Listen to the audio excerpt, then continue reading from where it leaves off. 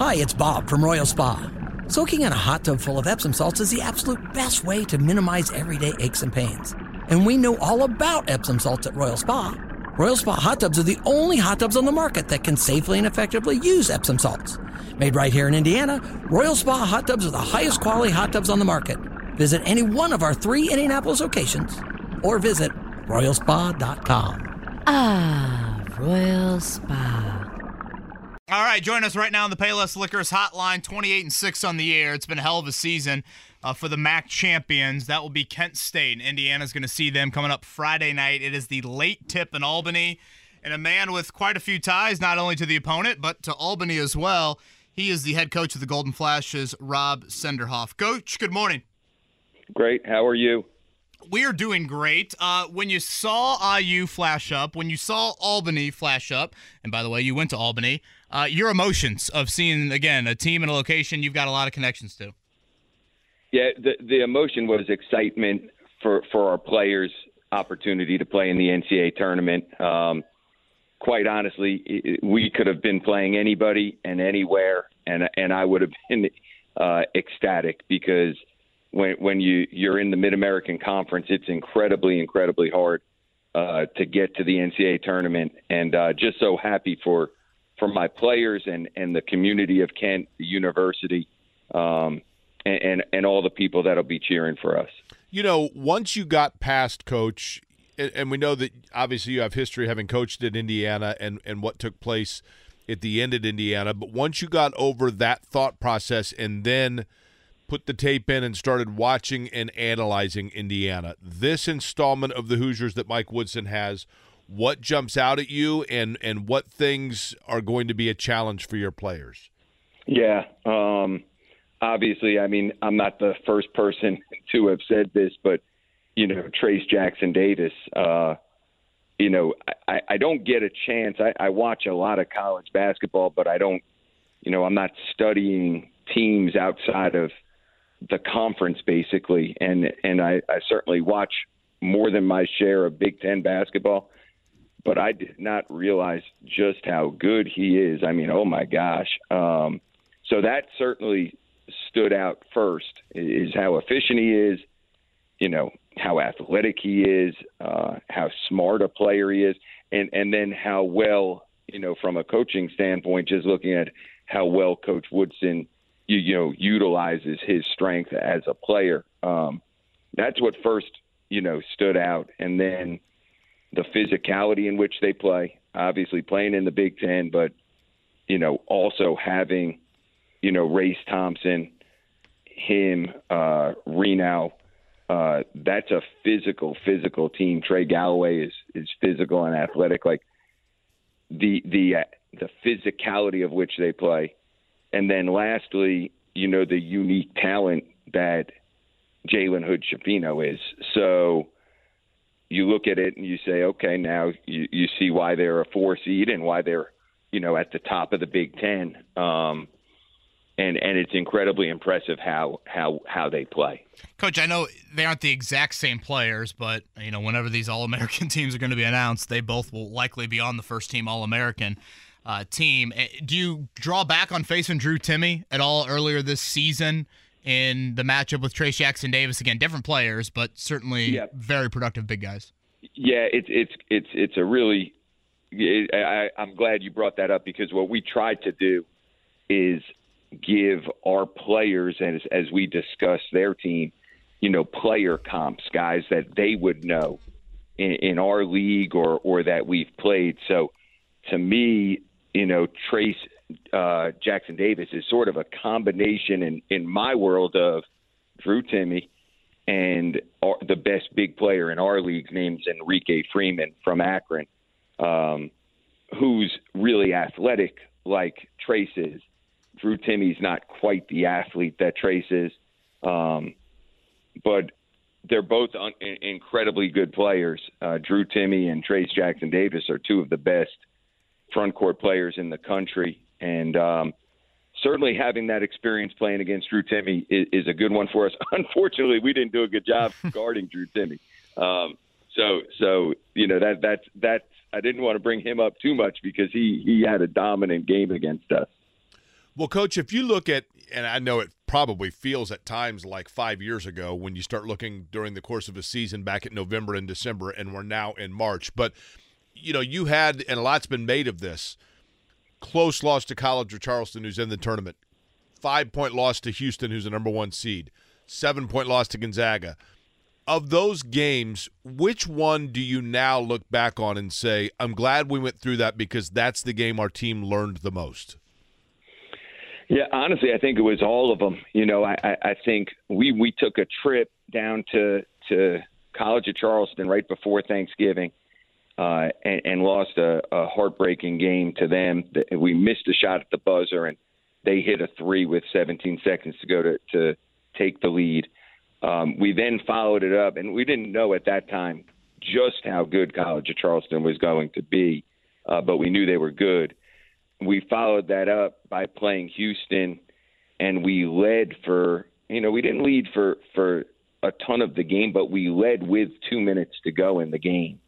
And our kids showed tremendous resiliency in that game because we got down 8 and we were struggling to score, which a lot of teams do against Houston. But we kept getting stop after stop after stop and made a couple big plays. And all of a sudden, 2 minutes to go, we're up a point. And to their credit, their great players made some huge plays down the stretch. So after that, Houston game, I think our players knew they were getting ready to be number 1 in the country after that game that week.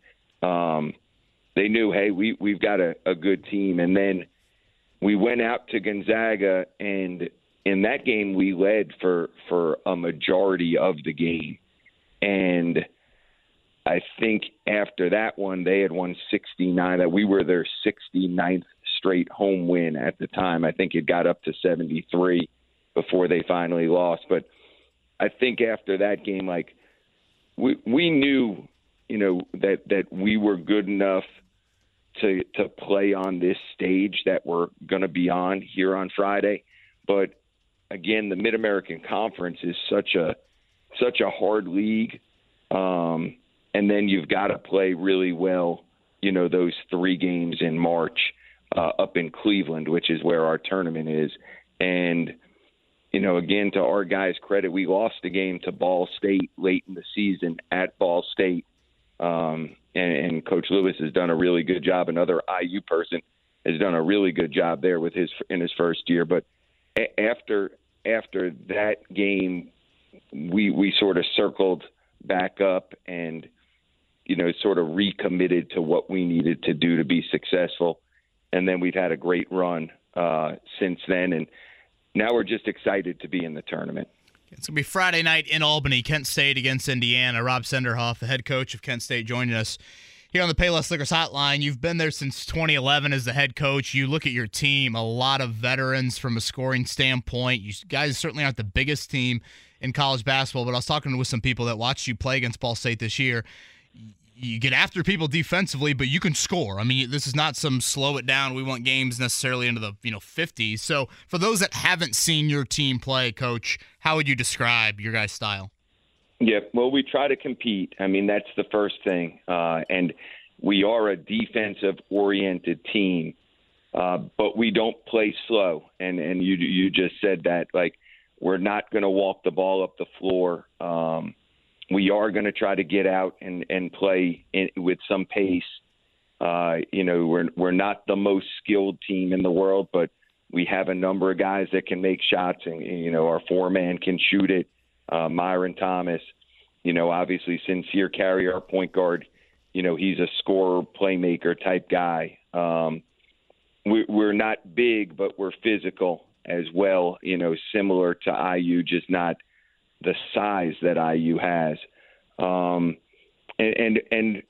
The biggest thing is our calling card, so to speak, would be on the defensive side of the ball in trying to create turnovers and flying around on that end of the floor. So, when we're playing a team like Indiana, who's as good as they are and as, they've got great talent and a great team, we'll have to find a way to create some turnovers to have a chance to win the game. And that's easier, it's easier said than done, but that's what we'll have to do. And we will have to get out and transition a little bit and see if we can make some shots, because I think, from the standpoint of being in the MAC, to have any chance at an upset, you got to be able to make some shots. So we'll have to have some guys step up and make some for us here Friday night to have any opportunity to stay with Indiana. Coach, the reality is that, one of the storylines, and I don't know that it's a major storyline in this matchup, but one of them that will be mentioned, certainly, I would assume, is the fact that you coached in Indiana with Kelvin Sampson. I think the fact that you were given, I think it's called a show clause for allegations of NCAA improprieties at Indiana, but were still able to be hired by Kent State probably speaks to the fact that those allegations were a rule that no longer, I don't think, if I'm not mistaken, would be a violation today. But our former mutual colleague, Dan Dockich, was very outspoken about your time at Indiana and his criticism of it. What would be your reaction or your commentary, I guess, if you will, about how things happened and ended at Indiana and your overall recollections of your time there? Yeah, it's a fair question from you. And I don't want – to me, the tournament shouldn't be about me. It should be about my team and my players, but it's certainly a fair question to ask. I think I owned up to all of my mistakes at IU, and you're right, the rules are no longer rules, but at the time they were, and those are mistakes that I've owned up to, and I still do to this day. I accept responsibility for what I did, which was make phone calls that I wasn't supposed to have made. So I take ownership of that. I'm not going to shy away from that.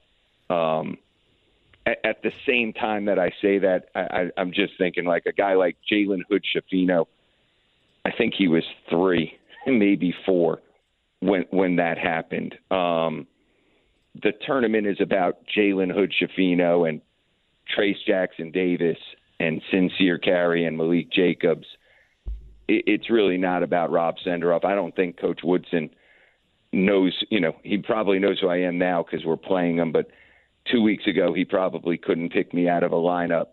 And that's okay, because I certainly know him as being a legendary coach. But, this isn't about that to me, and I respect that you have to ask the question, and I hope that I'm giving a fair answer to that, if that makes sense. And certainly there's some clickbait, that people want to bring that up, and I get that, but the story of the NCAA tournament is really the story of the players and the programs and how they get there. And, this is the 3rd time Kent State has played Indiana in the NCAA tournament. We've only been in it 7 times. The last time IU won and went to the Final Four, having beat Kent State. Like, to me, that's the cooler storyline than, 2006 phone calls, in my opinion. One of the things that jumped out at me, Coach, you're the winningest coach now in Kent State history, if I'm not mistaken. And as I had mentioned, when that all went down, Kent State was the place that gave you that opportunity and kind of gave you that chance, that second lease, if you will. I would assume that probably the opportunity has come for you to go elsewhere, but is there a loyalty there because of the fact that I would think there would be? Hey, these guys looked out for me when I needed it. There were people here that I had, prior to coming to IU, I had worked at Kent for a number of years, and there were people here that knew me very well and believed in my character and believed in giving me a second opportunity, which, I am forever indebted to those people and appreciative of those people. They know who they are. And when we went to the first NCAA tournament in 2017, that when I was as a coach, and won the league in 2015, and now here in 23, like, I am incredibly appreciative of what Kent State has afforded me and my family. And I feel like I do my best every day to try to justify the decision that they made to give me that opportunity. And I appreciate you saying it, the way you said it too. Coach, last one, and thank you for the time and entertaining all the questions here this morning. When you look at that box score, and it's probably going to be the wee hours of Saturday morning as Friday night bleeds into Saturday morning. When you look at that box score right after the final buzzer, what will be, you think, the biggest key if you guys are going to pull off this upset on Friday night? Yeah, probably our ability, if we can guard. Like, if we can guard and keep them off the free throw line and create some turnovers and and make them miss some shots, then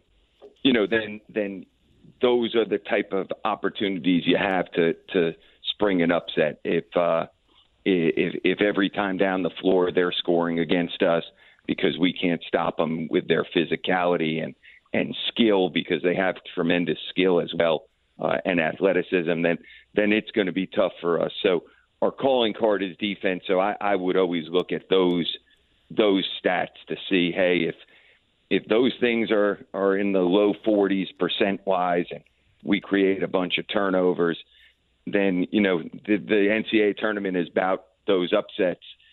We certainly believe we could do it, but we also respect the heck out of IU and the program and the players, and know it's going to be a heck of a battle for us for sure. Well, Coach, we appreciate the time and certainly wish you the best of luck. I know Indiana fans will be pulling for Indiana, but certainly wish you the best of luck. And should you pull off the upset, the best of luck in advancing in the NCAA tournament. Safe travels, all right? Great. Thank you, and thank you for how you handled me personally here today. Agreed and reciprocated. Appreciate it, Coach. Thank you, Coach. All right, thanks. All right, thanks, guys.